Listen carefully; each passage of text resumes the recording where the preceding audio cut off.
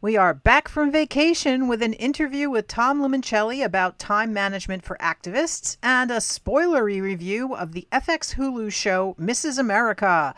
All this and more on The Leftscape.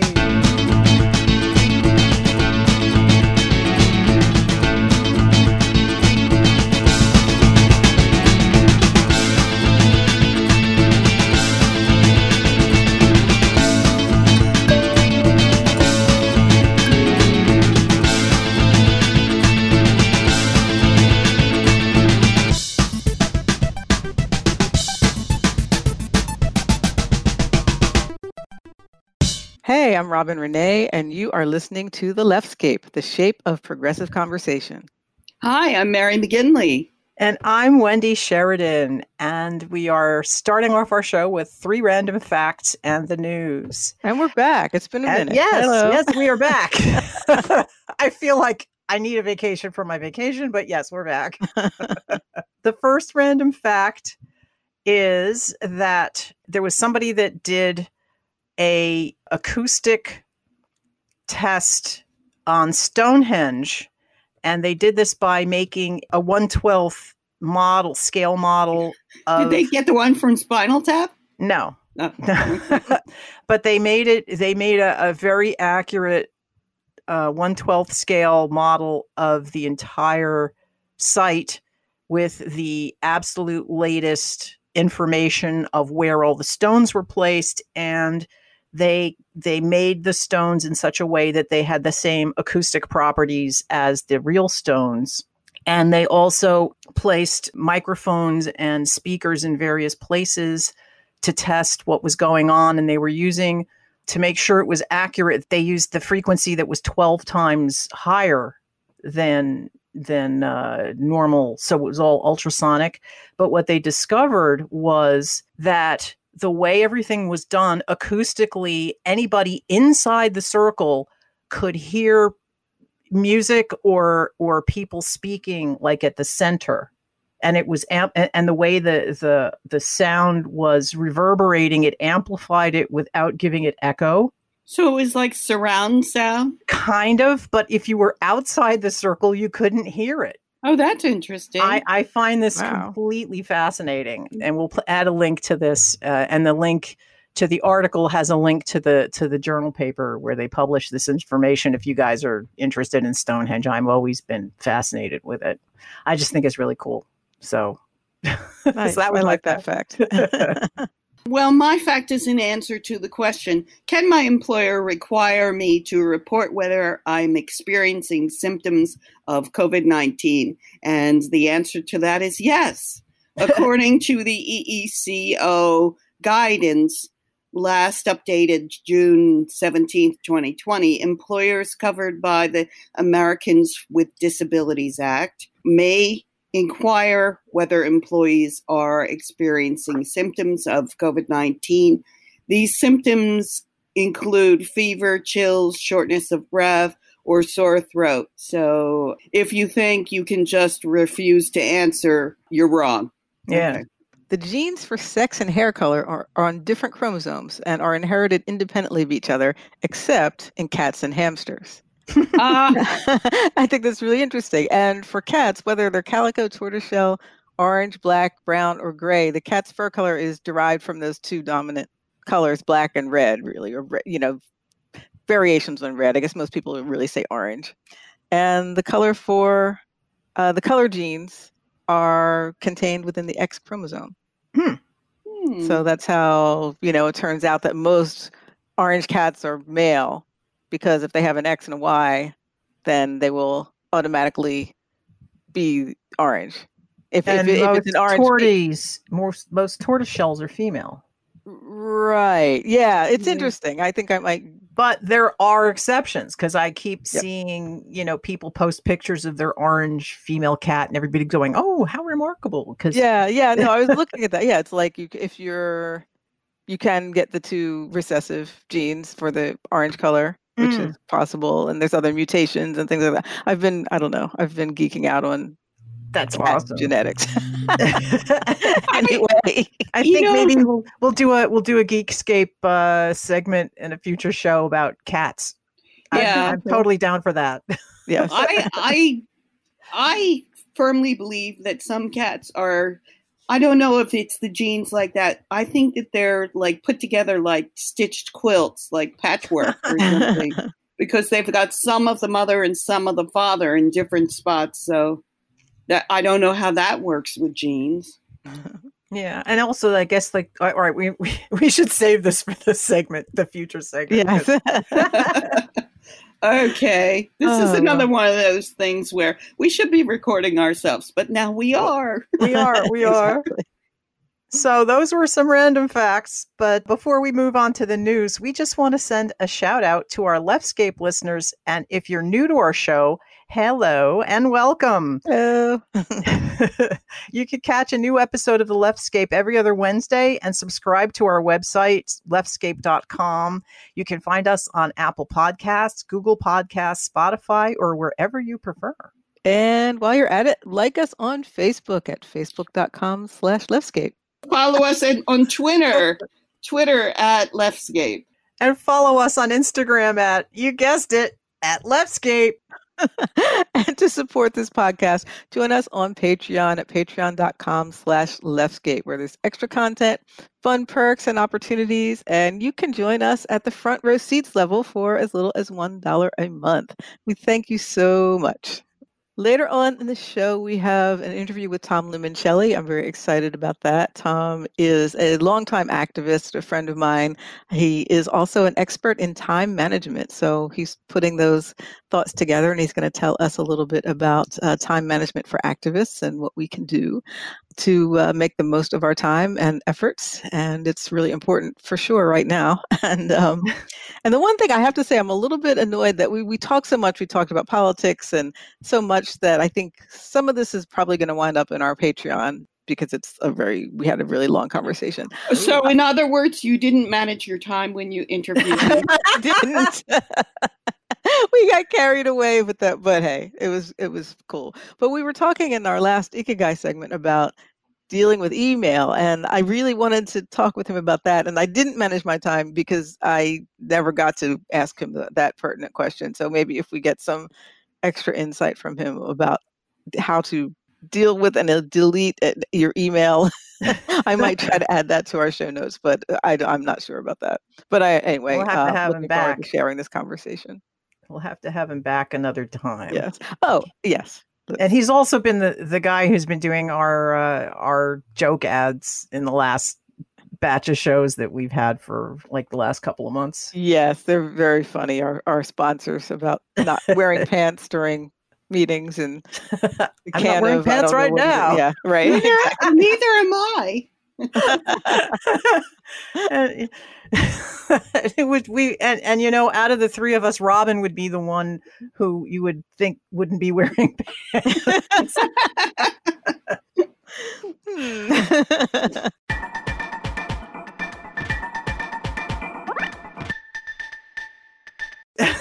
Guess we should get to the news. Yeah, we've been avoiding it. News happening. Although the news has been so, I mean, you know, we've been off for a month, so like I kept making mental notes, like, oh, we'll want to talk about that, and oh, we'll want to talk about that. But it's you know, it's the normal barrage of.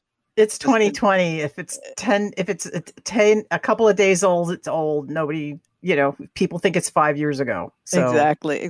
But the big news really is that the presidential election is coming up on November 3rd, and that is really fucking soon. So we just really want to remind everybody, register to vote, double check your registration. You can sign up for absentee and early voting and other stuff. And if you want to go to nass.org/canIvote, that gives you a lot of places to click and take care of anything you want to do in terms of your voting. And I always check. I mean, I've been registered for years at the same place, but I always make sure. This is the National Association of Secretaries of State, actually. Their Can I Vote page has a lot of links that can help you. Yeah, because every state is different. Their rules, every state has different rules. And I checked this morning to see if I was registered to vote. I kind of knew I was. And it says I've been registered basically at the same place since 1993. So that's pretty much when I moved up here to Rahway. So I'm still registered. And in New Jersey, I believe we are all getting ballots mailed to us. Yes. Yeah. I wasn't sure about that either. And we are automatically getting yes, mailed like out. we did for the I had primaries. sent in a form anyway to get it too. And our deadline in New Jersey is Tuesday, October 13th, 2020. The deadline for registering by mail to vote. Okay. And it's also the same deadline to register in person to vote. It's Tuesday, October 13th. The early voting period runs from Saturday, September 19th, 2020 to Monday, November 2nd, 2020. The dates and hours are going to vary where you live. So like if you're not in New Jersey, those dates are not necessarily your dates. Please check, because it's good to be aware of all this stuff for sure. Yes, and I think what is it? The national push is to get your ballots, if you're mailing your ballot, to mail it by October 20th or 21st to make sure that it gets where it needs to be on time. I'm planning to drive to my county electoral office and drop it off in person, because I'm not going to go to the polls. Yeah, I was planning to do that too. Yeah, unless I decide to say the hell with COVID and I'm going to go volunteer to be a poll worker. I don't know. I've been thinking about it. I know they want young people to do it. I know they want young people to do it, but I'm not as old as the people I see sitting behind the table when I go there. So you're young for a poll worker. I am young for a poll worker. That's like a really weird backhanded compliment. I know my dad did it up until, he was in his late 80s, and I don't think, not when he was 90, because he was living here in assisted living. But when he was in his 80s, he was a poll worker. He did that when he retired. And yeah, I would like to give the ladies in my local polling place a break this year, because they are not young. They are very much not young. The other news that I brought to the table, which was over this weekend, it was the boat parade that ended up being a metaphor for either. I'm hoping my hope is what happened with these boats was a metaphor for the Republican Party and not for the country in general, because what happened was it was a very beautiful, calm day, and all of these people got in their boats in this lake at Texas, and the people in the big boats wanted to be, showing off. So they were moving too fast and making wakes that swamped. This is the Trump boat parade, right? So they had the Trump flags and all kinds of stuff. And if you've been in a coma over the weekend, you don't know about this. Right. So boats sank. Boats sank. 5 boats sank. I think the article I linked to, which is the NPR reporting, says they've recovered 3 of the sunk boats, but 2 of them are still underwater.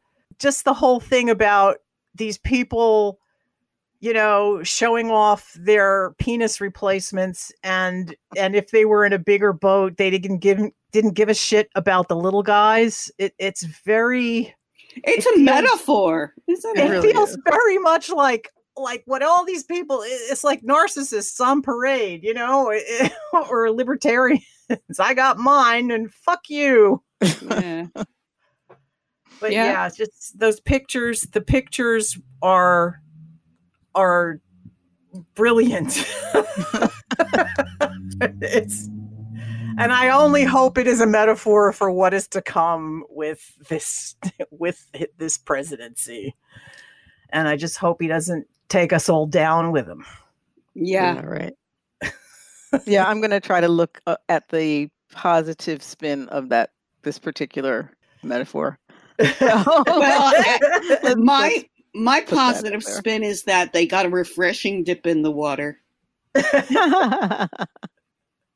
So they'll wake up. People can wake up somehow, right?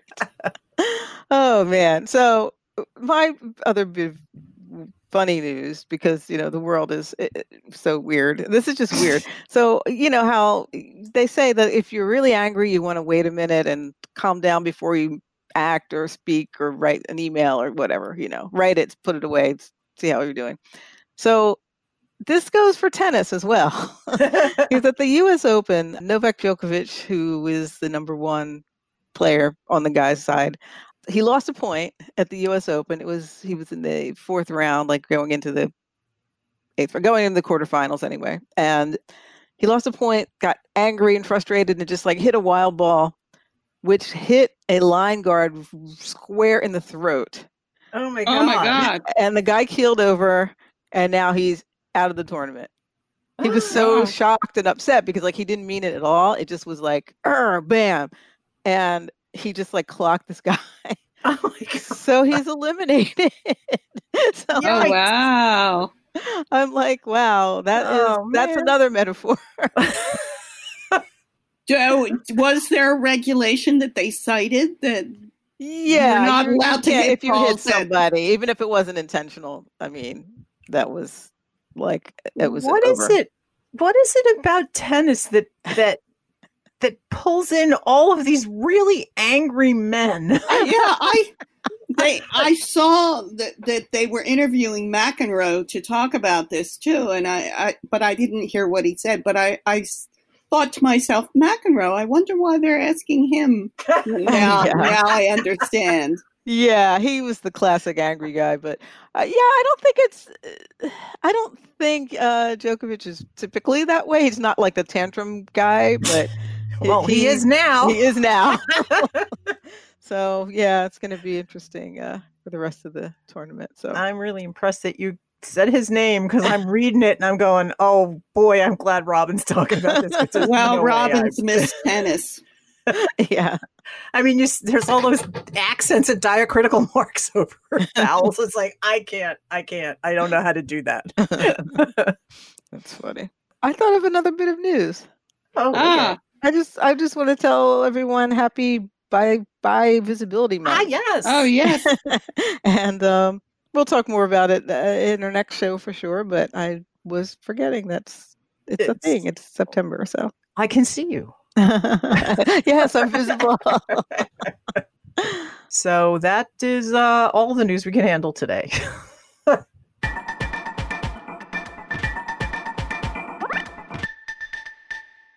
Hello. We want to thank you so much for listening to The Leftscape and for being someone out in the world thinking about, talking about, and crafting the shape of progressive conversation.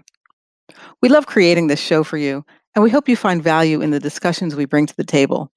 If you do, please take a moment right now, go to your Apple Podcasts or wherever you get your podcasts, and leave us a review. If you can, make it 5 stars. Good reviews really help us reach more people engaged in politics and culture like you. Thanks so much for helping us get the word out about The Leftscape. This podcast is sponsored by wearing pants during video conferences. You tell yourself you won't stand up. You promise yourself you won't stand up. Then you forget and you stand up. Next time, try wearing pants during video conferences. On sale now wherever webcams are sold. And now, back to our podcast.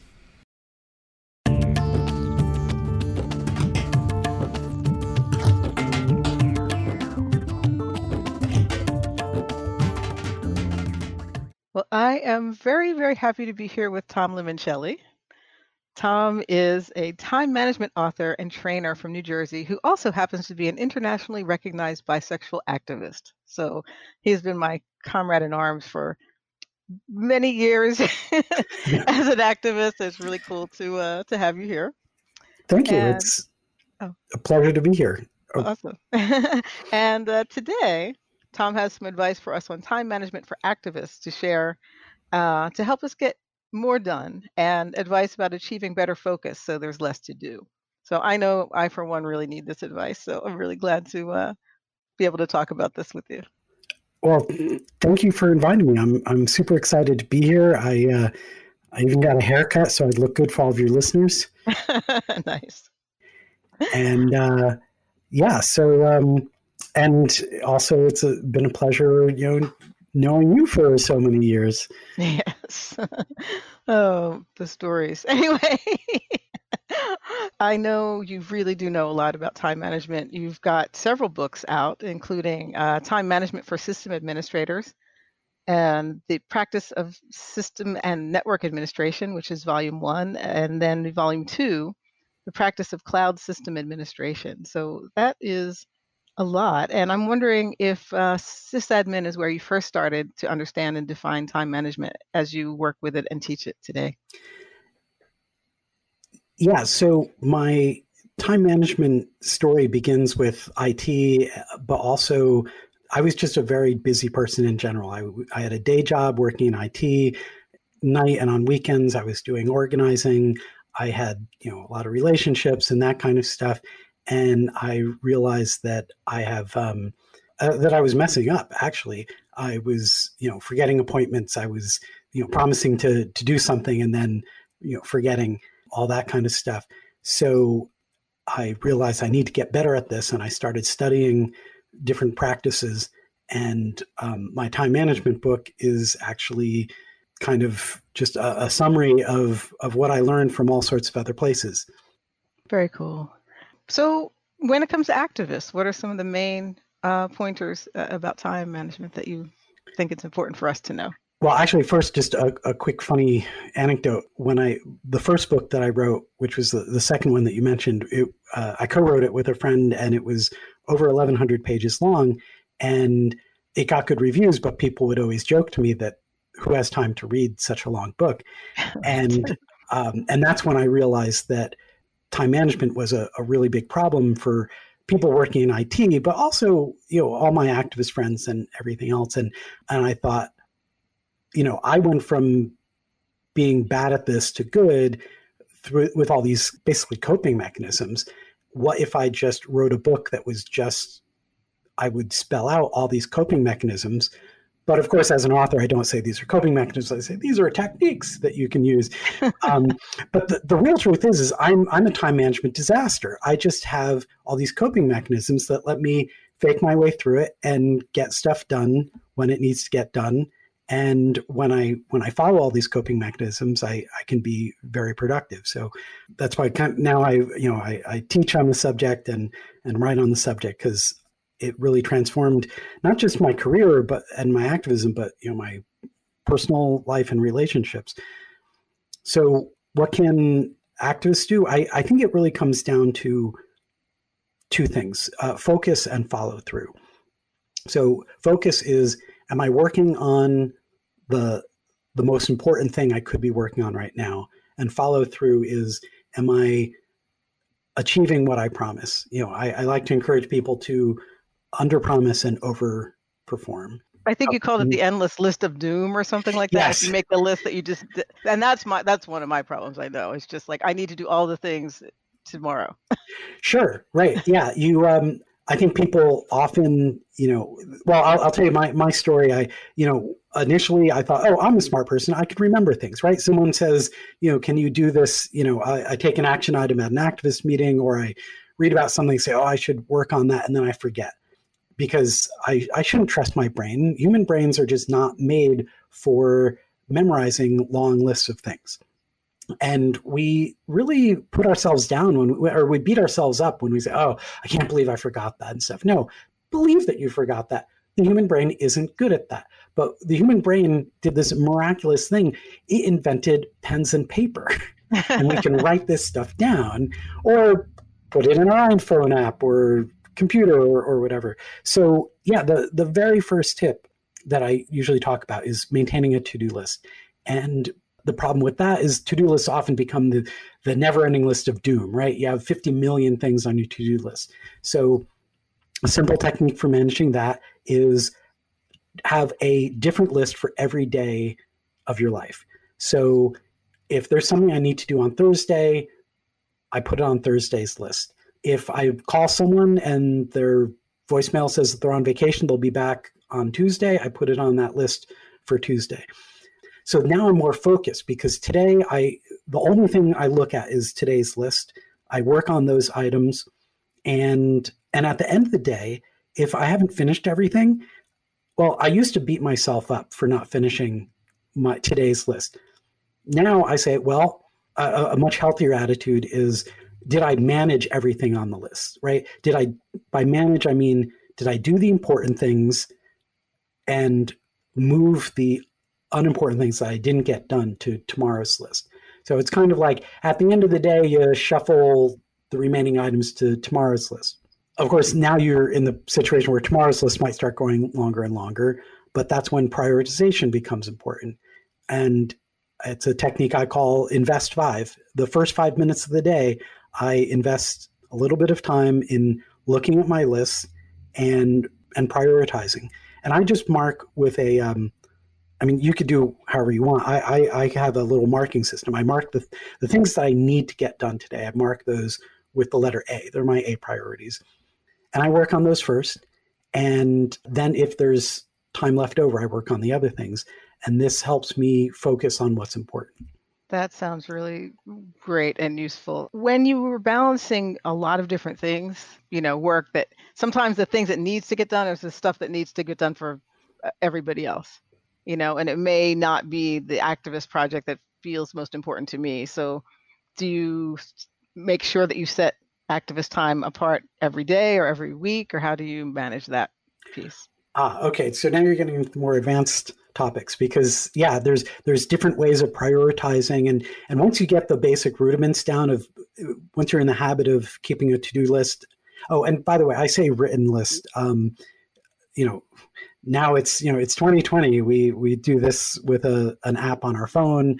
Actually, I don't care if you use paper or carve it in stone or an iPhone app or whatever system works for you is a good system, right? And often people say like, oh, I found this really sophisticated, complex system. It's going to solve all my problems, but then they don't use it after 2 days because it's too complex. And so I want to recommend everyone just the simpler the better, because any system is better than the system that you give up on, right? Mm-hmm. So, but to your question, so the more advanced topic is like maybe you split your day. And I actually when I was doing this on paper, I kept 2 to-do lists per day. At the top of my sheet was work-related stuff, and at the bottom of my sheet was activism-related stuff that in theory I wasn't supposed to do until 5 o'clock, if my boss isn't watching. But sometimes there's that phone call that you have to make during work, and maybe you're lucky enough that you can make a quick phone call during work, and those would go on my day list instead of my night list. Okay. It all sounds really great, and I'm just thinking, I'm giving myself anxiety thinking about implementing it and failing. So that's my stuff about like fear of not getting it done or something like that. But it's interesting that I noticed that coming up. So, but I definitely want to try this system because it does sound like once you really get used to it, it just becomes part of your practice. Yeah. And I really try to emphasize the basic, like, you got to crawl before you walk and you have to walk before you run, right? So crawling is, let's just have a to-do list, get in the habit, spend 14 days where you commit to trying to use it. And I'm serious about trying, because I mean trying and failing. Like 2 weeks of failing to use it is very healthy, because, don't beat yourself up. Oh, I didn't do it yesterday. Say to yourself, okay, how was yesterday? I didn't use the to-do list at all, and I forgot things, and I'm back to square one. Well, this is your opportunity to get better, and it's like practicing a musical instrument or anything. The reason you practice is you're not good at it, and you've got to develop that healthy attitude of. Actually, a coworker of mine said something really brilliant. He played football in high school, and he said that his coach used to tell him when he was lifting weights, focus on 1 rep at a time, right? You can't do 10 reps all at once. You can't do 10 perfect reps all at once. So focus on doing the current rep that you're doing right now. Focus on doing it as best as you can. And don't think about the previous rep, because that's yesterday. You can't change yesterday. And don't think about the next rep, because it's not here yet. Just focus on today. And that puts in words better than, I think I spent a whole chapter trying to say that. And I'm not a sports person, so but it really clicked with me. We're all just, today's the most important day. Try to focus on that. Very, very good. So there's the other piece about, this is about managing what you have to do. What are your thoughts on minimizing what you need to do? Yeah, because if I had all the time in the world, I would cure world hunger and fight homophobia and solve racism and that's easy. have time to get a haircut and Right. cook all my meals instead of doing takeout so much. But we don't have. There's only 24 hours in a day, and hopefully people get some sleep. So it's all about prioritization, and that's why I use the word investment. You're really investing spending those first 5 minutes and thinking about, like, what am I doing today is so important, because every idea feels so good when you have it, right? And it feels important, and like, oh yeah, I'm going to read that book. Oprah said it's life-changing. I'm going to do this. I'm going to do that, but writing it down gives you a little bit of distance, first of all. And, when you look at that list the next day, you're like, I'm not really going to read that book. I'm not really going to do this. Or, that's nice. I would like to cure world hunger, but today I'm going to start by just mailing, clicking on a link to donate to a food kitchen, right? So prioritization becomes really important. And if we're not thoughtful about it, if we don't take the time in the morning to think about what are our goals, then we're just going to be letting everyone else drive our priorities, like letting the loudest person at the office or in our organization, drive our agenda. Right. So a lot of it has to do with part of it has to do with being realistic. It sounds like. Yeah. Like, what are you really going to do today, and what is the one step you can take to get toward that goal? If your interest is the environment, you're not going to talk to Greta Thunberg today, right? And do something, but there's something that you can do in your immediate space. Yeah. In fact, and different days are different, right? Like, if you have like a day with no meetings, nothing really scheduled, then that's the kind of day you could look at your to-do list and say, oh, there's that big thing that I never have time to start. Today's a good day to start that. Or sometimes you have a day where you have 100 appointments and other things. And those are the days where you look during your Invest 5 and you say, there's one really important thing. I'm going to squeeze that in between all the other stuff. And when I'm super stressed out, those are the days where I just say, okay, I just have to pick one thing and start it early in the day and be proud of myself if I get it done or get it started, right? And sometimes I wreck it for myself. I say, yeah, I'm going to get this one thing done, and then I start on something else, like I really need to clean out my email inbox, which or whatever. Or I'll say, oh yeah, I'm going to do that one thing. About that. Let me find that email message about that thing. And in finding that email, I find 50 other emails that are really urgent, and I start working on them, and I destroy my whole process of like trying to prioritize. So when I am working on something and trying to focus, it's good for me to define what it is, or better yet, I try to define what's my definition of done. Is done having, so I blog and I do other stuff. So maybe done is getting to first draft so I can hand it off to someone else. Maybe done is the final draft, or maybe done is, maybe there's 15 parts of the project and I want to get all 15 done today, which actually that's terrible. You'll never get 15 parts of a project done in one day. You should pick the first 2 and be happy that you get that done. But then I have this trick that I play on myself where I turn the goal into like a bumper sticker size thing that I'm going to do today. Like, I need to get to first draft. So when I'm looking through my email box for, what was that quote I was going to use?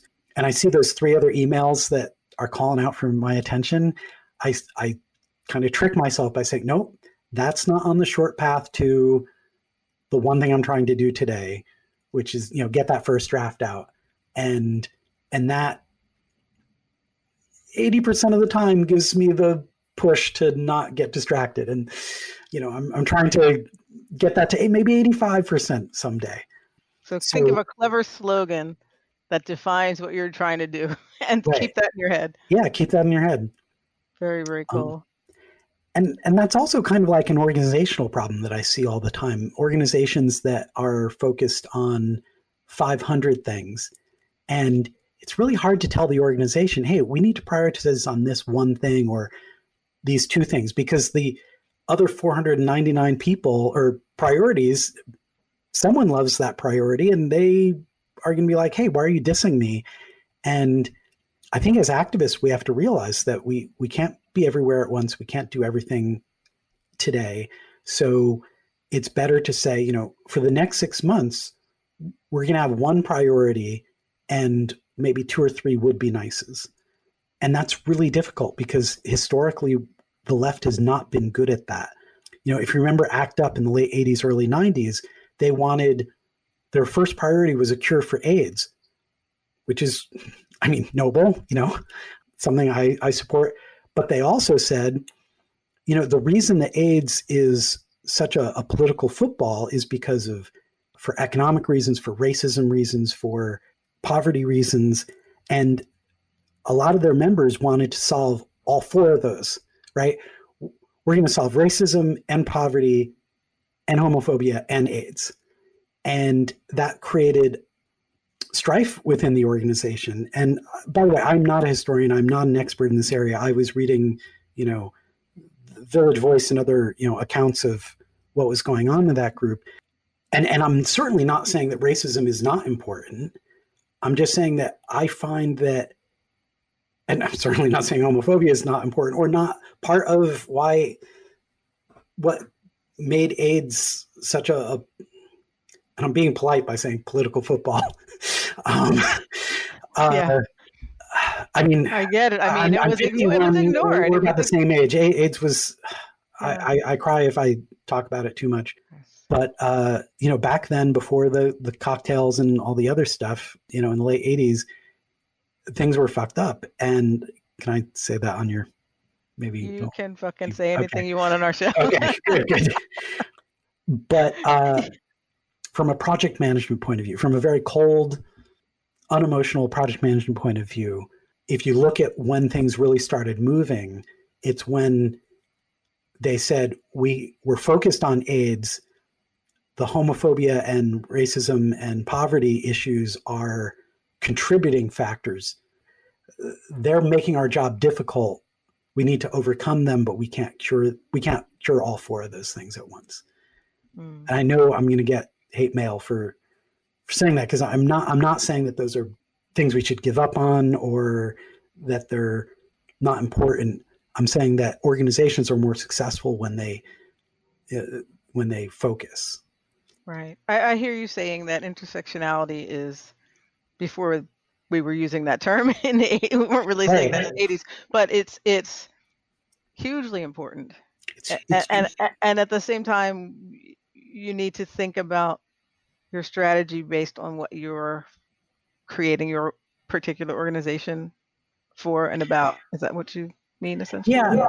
And by the way, I love the word intersectionality. And actually, before that was a term, I used to always be wearing a button that had, it was a circle written, the letters in the circle around the border said racism, sexism, homophobia. And in the middle, it said, see the connection.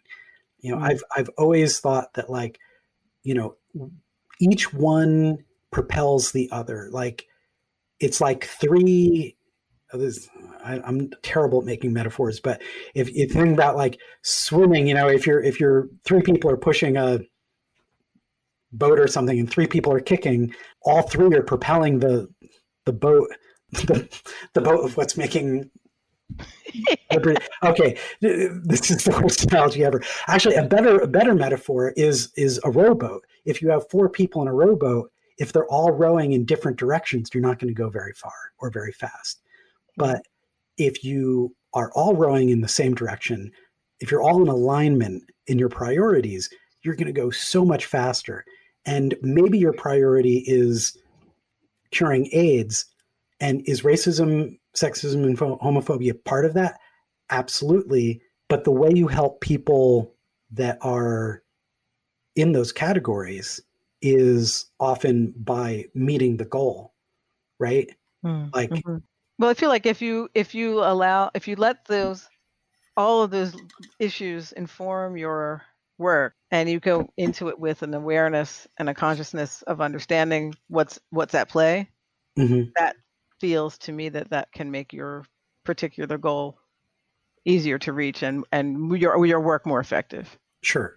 And just disclaimer, I'm a white guy. You know, I have a good job with amazing healthcare. I am not one to speak about, you know, I realize I'm speaking from a very privileged and a very lucky person. You know, I was born in a great zip code. You know, but I think we have to let those, like you said, you have to let those things inform us, but not, well, you know, being bisexual, it's all about balance, right? There's no, you know, 0 to yeah, it's a spectrum. And I look at that for everything, and projects get done, you know. Oh, actually, here's the other thing that I want to say about it is, as activists, we want everything to happen right now. I mean, I want everything to happen right now. I gave that laundry list of, you know, everything from curing world hunger to etc. I would love those all to happen right now, but the reality is that things do take time. And I think about the trans movement in New Jersey. So in 1991, the big effort was what's called the Gay Rights Bill, or technically the amendment to the law against discrimination, which passed.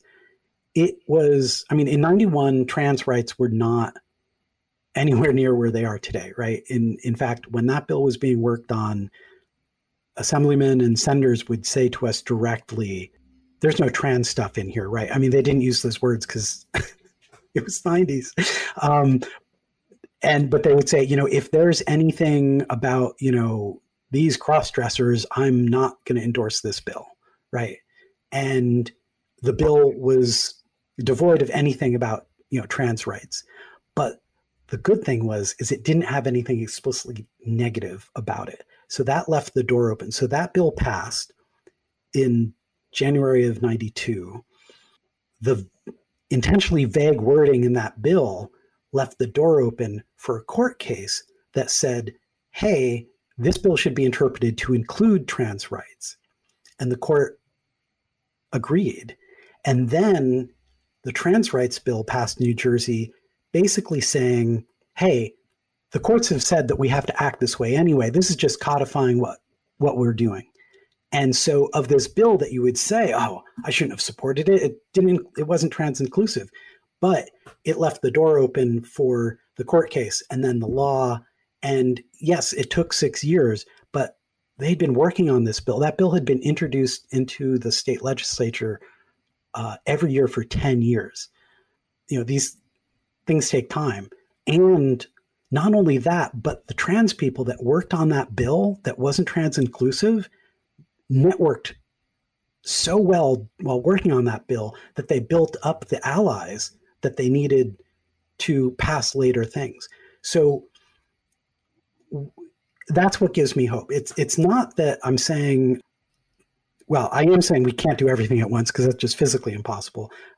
But I'm saying that if you take the long view, things build, and maybe I'm just, you know, stupidly optimistic, but and also I have the luxury of time, right? That was, you know, 20 years ago. Now I can think about it and see that, you know, the trans people that were working on that took it slow and did all the right things. That sounds really, really good. I've sometimes think of so many issues, you know, that we have going on too. And so one of the things I wanted to think about today is a couple things. First of all, just practically, and I do like your sort of practical way of thinking about politics. We need all kinds. I think we need the people to really push the envelope and people to say, okay, this is where we this is where we are. What strategically can we do next, to get to the next best place? So what can we do right now ahead of the election? I mean, I know we have to get out the vote. What do you think are the most important steps right now that we can do? Or again, is it just choosing your little corner that you resonate with?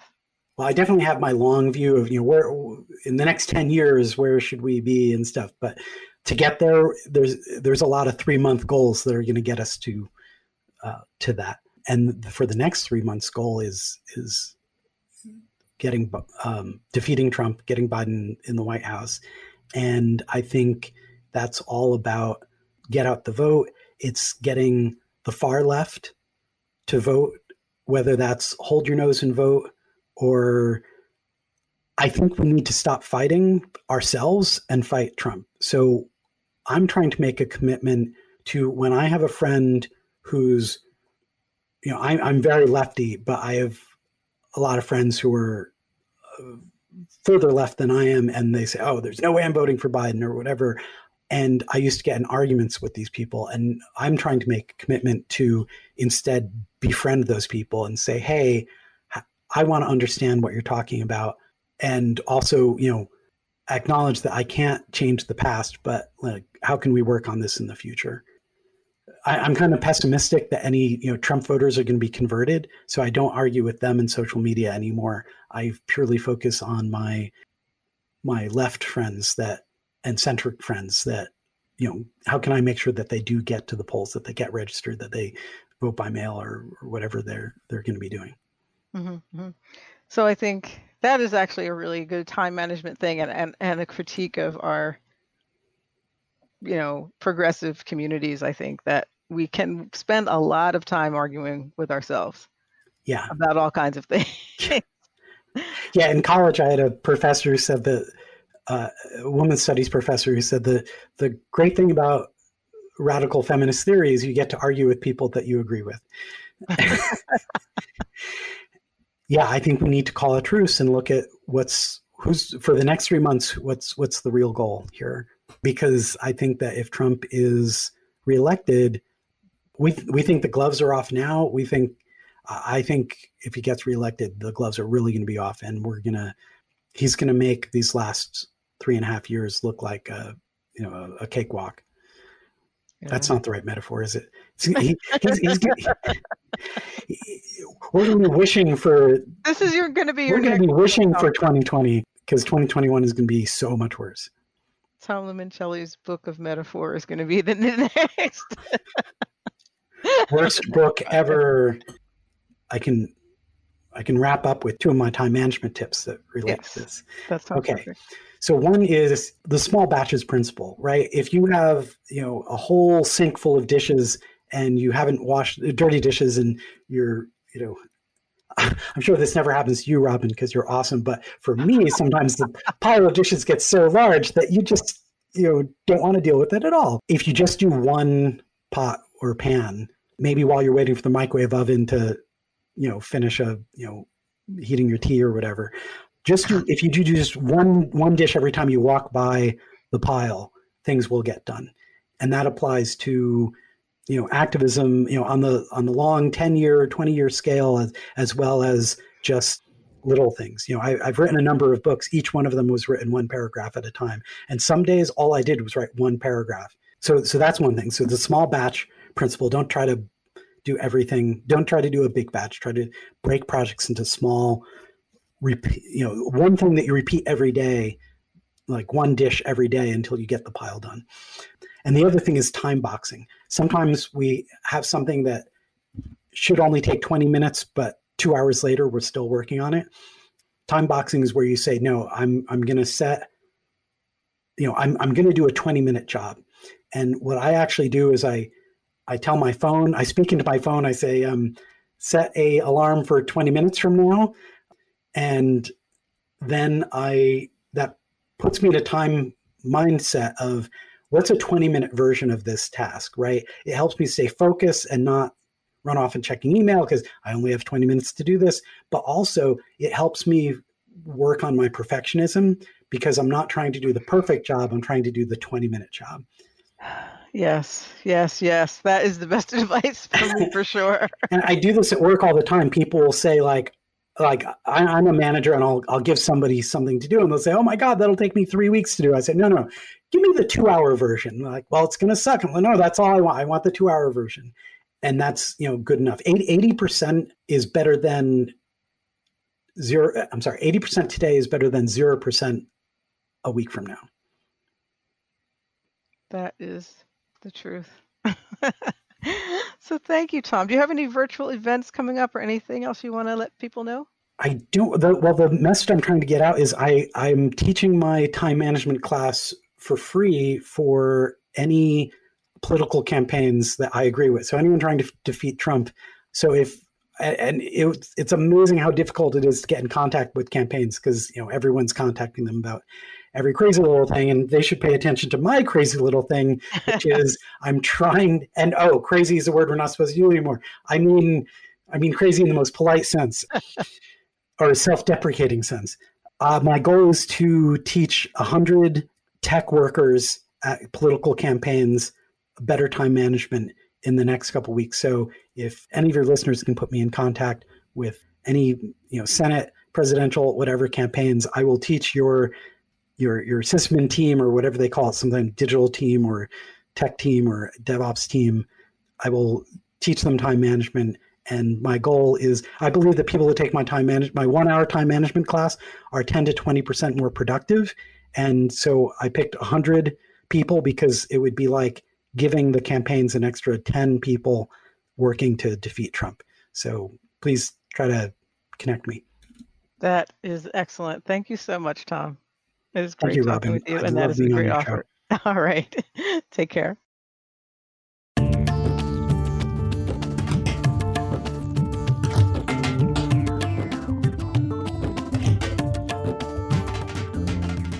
Hello, my name is Dylan Carmichael, founder of RBM. I like long walks on the beach, and you are listening to Leftscape, the shape of progressive conversation.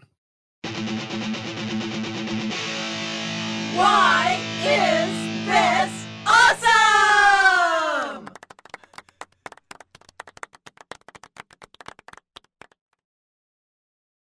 So this is our Why is this awesome segment, and we put this in here for us to talk about something that we discovered recently or even before that we think is awesome, and we just want to bring it to your attention because it's not exactly the same as the Geekscape, because that's more of a geeky. That's more specific. When you get into the weeds of something, right? Yeah. So this time at the behest, is that the word? I don't know. The encouragement of my daughter, I watched Mrs. America, and then I kind of asked my other two co-hosts to watch at least some of it. It's an 8-hour commitment, and I called them up like 3 days before we're gonna record, say, hey, watch 8 hours of this show. So I don't know how much of it they did watch. They watched some, but they'll tell you in a minute. I avoided watching it when it first dropped on Netflix. Was it Netflix? It's Netflix, right? Hulu. No, Hulu. Sorry. I have a lot of different streaming services. I cannot keep track of what I'm watching on what. So it's on Hulu. When they first started advertising it, it was like, it looked like it was just about Phyllis Schlafly. And I remember her being alive, and I remember kind of doing a ding dong, the witch is dead, when she finally died. And I really didn't want to have to revisit all of that because I kind of remember it from the first time, and it wasn't a fun thing. But my daughter talked me into watching it, and I did watch it, and it actually is really good. All right, the first thing I want to say is the casting of this show was brilliant. Everybody looked enough like the people who they were supposed to be that you knew if you lived through this time, when Margot Martindale, who plays Bella Abzug, just showed up on screen, I go, oh, that's Bella Abzug. And I also recognize, Martindale. She's gotten kind of this quasi fame from BoJack Horseman because she played herself on BoJack Horseman, and they were always talking about her. And, she's like this character actress that ends up on like a dozen different series all over the place, and she's very good. Yeah, you always say, "Oh, there's that woman." Yeah. But Schlafly was played by Cate Blanchett, and I think she did a really good job. Usu Aduba played Shirley Chisholm, and other than her size, because I kind of remember Shirley Chisholm being a very tall, thin. Small. She wasn't tall, I don't think. She looked compact. But her face and her voice and how she acted, she nailed that part. And they made up at least one character who was Schlafly's sort of friend, and that's kind of what I think is awesome. And it's also why I think they put this show on right now. And I know, Mary, you were saying that you were avoiding the show because Gloria Steinem was saying it's inaccurate. Yeah, Gloria Steinem and one of the other women, I forget what name. They were given copies of the script to approve, and they did not approve them. But it went ahead anyway without any changes. And so they put an article, and I could not find the article. I'm sorry. And she was saying it was not that there was different people in there. She was saying that the dynamics of the arguments were inaccurate. Okay. I mean, yeah, it's definitely a 2020 perspective on the women's movement of the 70s. Yeah, so plus time they're frame doing does a it story go through? Like from what point to what point? Because I did watch the first 2 episodes. But right. I mean, it starts, I think, around 70. Around 70 or the late 60s, whenever the ERA made it through Congress. And it kind of it was a bipartisan amendment to the Constitution. It went through Congress. The president signed off on it. And then it was up to, they needed, 38 states to ratify it, to put it in the Constitution. And it ends somewhere, it goes up to Reagan. Okay. So it's that like 75. No, almost 80. Reagan? Yeah. 80? Yeah. Mm-hmm. Yeah. I haven't watched the whole thing, so I didn't know when it ended. But it's and each episode is named after, almost all of them. I think the last is named after a person, and that's kind of who's the focus of that episode during the whole thing. And what Schlafly did, and what it looks like, you're basically seeing, the progressive movement happening, and all of the infighting going on between, all of the subgroups within the women's movement, the Black women and the Latina women and white women and all of this stuff. The gay women. Gay women, yes, thank you. That was a big sticking point, was whether they were going to bring up the whole gay thing during a lot of the conventions and stuff. I mean, you see stuff about the 72 election, the whatever, those meetings that the parties have to pick their guys. Conventions. The convention. The things that just happened. The thing that just happened. It's like my brain does not have the words readily available anymore. It says I'm getting old. Oh, you have the best words. Yeah, but I can't remember all the best them. words. All the best words. But what you see is how the conservative movement dragged in the evangelicals, and it dragged in all of the white supremacists. You see that whole coalition getting built. Yeah. In the 70s. And it's really, that part is really interesting. And there's this one character who's, let me see if I can find her in this list. Can I interject real quick? Yes, please interject. When Phyllis Schlafly brings in the bathroom scare argument with the ERA movement, that was like, oh my God, I didn't realize it went back all the way to that. If that's true, that she was saying that, if men and women are equal, then we won't have this. We'll have all this one bathroom, right? And I was like, really? They've been saying this since then? Yes, they've probably been saying it before. That your daughters are going to get drafted. That this was all going on while I was in college, and the Vietnam War was still going on, And it was kind of a thing to think about. I didn't want to get drafted. Yeah, but they were also going to end the draft, which they did. Yeah. So, well, but yes, I know. And I used to watch that, and my draft number came up pretty high at one point. And we used to just sit there and watch television, watch them pull the birthdays out of the lottery. It was scary as shit. And I wasn't even, I was too young, and B, I was a girl. So it wasn't affecting me, but it did.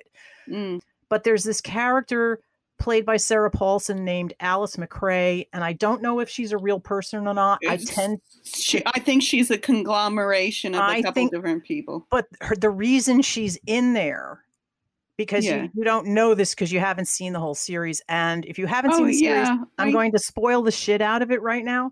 I'm good with that. The Alice McRae character is, Schlafly's best friend or whatever. And she starts out as a conservative, but by the end of the series, she has rejected it. Yeah. And I think that's the point of this series. It is a path for women who think of themselves as conservative it's a path for them to get away from that. Mm-hmm. There's a, and I don't have the exact quote now, which is sad, but they're at the women's, it's a convention for women. Yeah. And it was the big deal. And it was like the Presidential Commission on Women. And they had this big convention. And they put Bella Abzug in charge of it, and the Stop ERA people were also there, and they're in this back room talking. And this Alice character asks, what are we fighting about? Why? What is this? I mean, because it's there's the woman who they got this. Schlafly wasn't there too. No, she was so they could talk without her. Right. And it was really sad. Actually, she asks all these questions like, who are we fighting? Why, who are we fighting? And what is the purpose of this? And all of the other women in the room looked at her blankly. And then the woman in charge says, well, let's go do this thing. And they all leave, but I mean, the questions were really valid. and it was like, Schlafly had this, and the reason she had any political power at all is she had built up this 40,000 name mailing list. And she swiped from that crazy gun lady.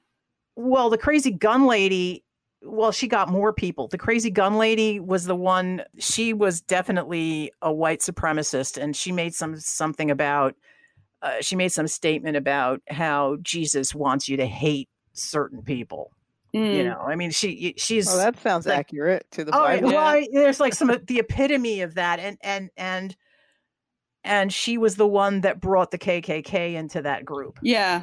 But what I am saying is that she had a much bigger mailing list than Schlafly had. Did? Yeah, okay. And that's why Schlafly's eyes lit up when she mentioned how many people she had on her mailing list, and that's why she was dealing with her at all. I know. She thought that gun lady was kind of a kook, but she wanted her mailing list. She got into bed with them. Yep. And the whole thing about when they were talking about Reagan and how he was like, there was they were using the words that we've been hearing about Trump. Yeah. He's a maverick. He's not political. He's not from the political machine. He's an outsider. He's all of this and that. Yeah. He'll shake up the system. Well, it's basically he's easily manipulatable. Yeah, they think. And well, and it's also, and there were two young men who, their names that you hear, like Manafort and the other guy, and it's like, okay, they were around for this. And it was Roger Stone was around. Yeah, it was Manafort and Stone. They were there. Yeah. There were two people kept playing. I mean, Roger Stone has a tattoo of Nixon tattoo. Yeah. Like so gross. So in those terms, this series is awesome, especially if you're not, a sexagenarian. Oh, that's sexy. I am a sexagenarian. I'm in my 60s. So that explains a lot. Okay. Yeah, and Nice. I found it interesting for myself in that it explained a lot, and because I could never understand why these women were fighting against their own interests. You know, like why were they taking they're this side and still- working so hard at it? They're And still fighting against their own yeah, interests. and I still am confused about these people who are doing this. We have a good friend she was a good friend of ours, and she voted for Trump, and it's like, why the heck? I don't understand it. I was But- thinking about that person, Yeah. and I think my take on that is that she wants to feel equal. She wants to feel special, and she likes the idea of that sort of old school thinking that a woman is treated in a certain way that's special and unique. Yeah, And, up on a pedestal. You're right. And it's, and if you think, and that person isn't into like the traditional family and motherhood and all of that, but I think the people in this story were feeling like that was what was being threatened, because that's what they are thinking was their ideal. Well, that's where it started. It started that.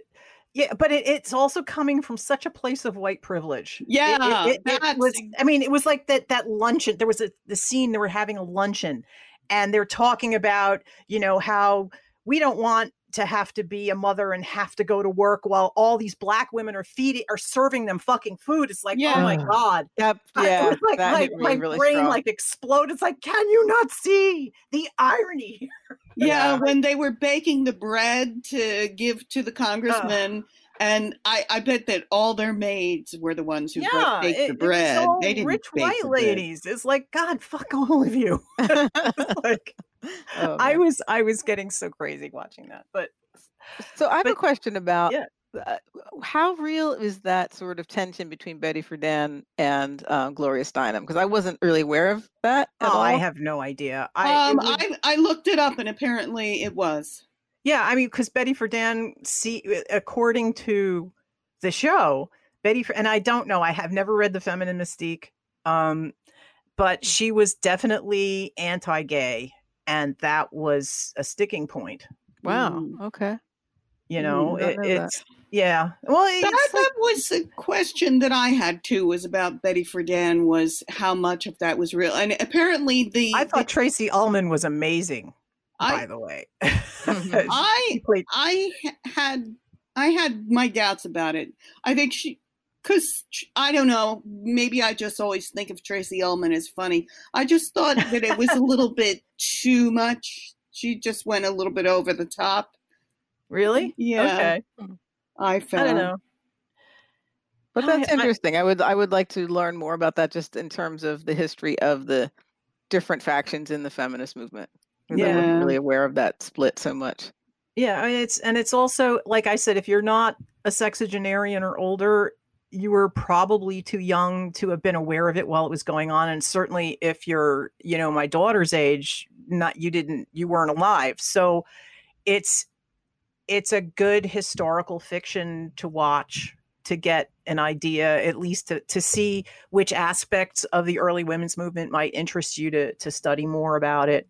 And I like it as this roadmap for converting conservative women to a more progressive stance. Yeah. I think too, though, that it is a TV show. And in order to tell a story, do a TV show, you have to make sure there's conflict to make it interesting. So I think that those things were heightened a bit in the story, I think. Or they focus so much on that to make the story more interesting. And so that I found disturbing. The thing that I always found disturbing, and especially when I was living through this too, is the idea of there was a time when we as women, we did not have rights. We couldn't run things. And the men were running everything. And the men did a terrible job. And they were fighting with each other and competitive and stuff like that. And there was the idea of if we women were in charge, everything would go much more smoothly. but then it didn't. You could see these women were in charge of this thing, and they still had the infighting, everything. And I guess what I have to say is that there's an assumption that we shouldn't be like that, but women are human beings. It's a human quality. So yeah, that some of them don't get along. That it's human. But did you not? I don't know if you got to the episode with. I got to the Bella Abzug episode. Oh, okay. And is that the one where they did the convention? Yeah, I'm just at that point. Okay. Well, I don't want to. Well, I do want to spoil it. There was a scene where a couple of the conservative women. They're backstage. Well, it was they got like the hotel was overbooked, so they ended up sharing. No, I didn't see that. Well, they end up sharing with this Black woman and her daughter, who was having a meeting with Gloria Steinem and a bunch of other people, and the two of them are like laying in the bed pretending to sleep, and these like 8 women are coming up with a strategy, and they're getting consensus as opposed to Schlafly just ordering people in a very hierarchical power structure. And then one woman is like looking at this like, what the fuck is going on? And I'm going, oh yeah, that's great. And then I keep thinking about our former coven and how we used to the consensus the agony trying to get consensus with stuff.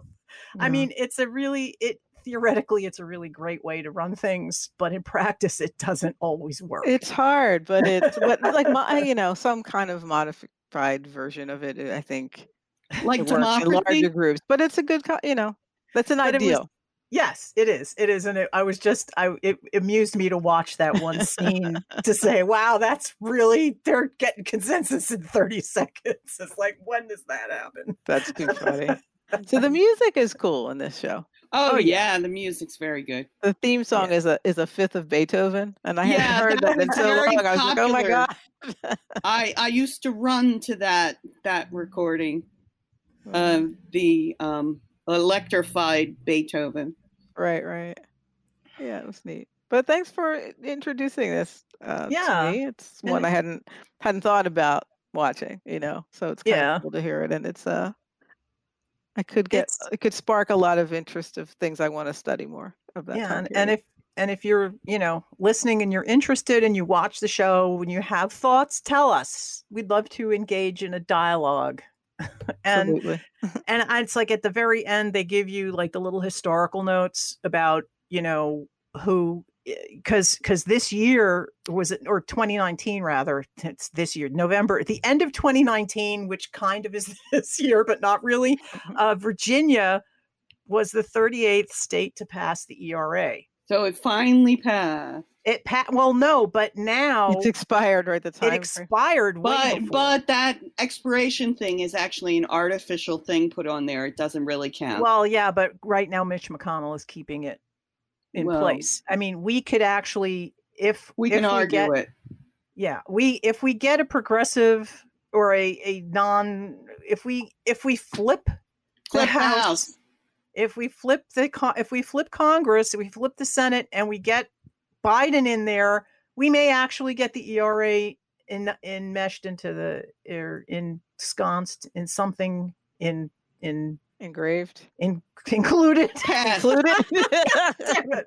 That's not the word I want either, but into the Constitution for real. And that would be nice. But when all those little factoids came up at the end, I was like, I always tear up when I see, when we go through this whole emotional watching this thing, and then you see how it really ended up, and it's like, oh, it's sad. But there's hope. I don't know. There is. It'd be nice. It would be nice to have it ensconced in the Constitution. In something. Does ensconced mean a sconce on the wall and it's in something? I don't know.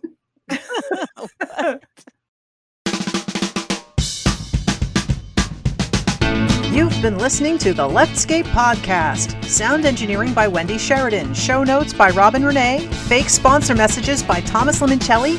Web hosting by InMotion. And remote recording by Squadcast. If you like what you hear, please share it with your friends. You can also follow us on Facebook, Instagram, and Twitter at Leftscape. Become a patron of our show for as little as $1 a month at patreon.com/leftscape. Thanks for listening.